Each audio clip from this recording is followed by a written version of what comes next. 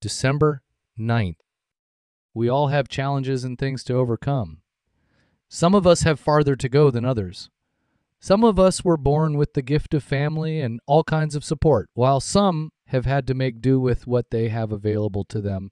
No matter your situation, there is no point in playing the victim or comparing your situation to others. Comparison is the thief of joy and will only drag you further into misery. These challenges are yours and yours alone. It is up to you to evaluate your needs and wants.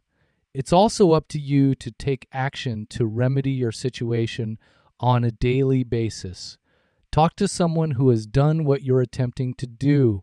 Post it anonymously online, call your sponsor, ask your parents, etc. Whatever your circumstances, try to step back and break down the problem into manageable chunks.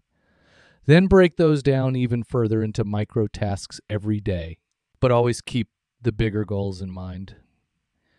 We can address our other challenges the same way we address our drugging and drinking. We talk to others and approach our challenges in 24-hour periods, day by day, one day at a time. Reflections. Do you have a particular challenge that needs addressing? Daily challenge. Try to breathe. Relax. Easy gets it done, so easy does it. Don't forget to listen to this week's episode on Mr. Rogers' quote, imperishable good stuff.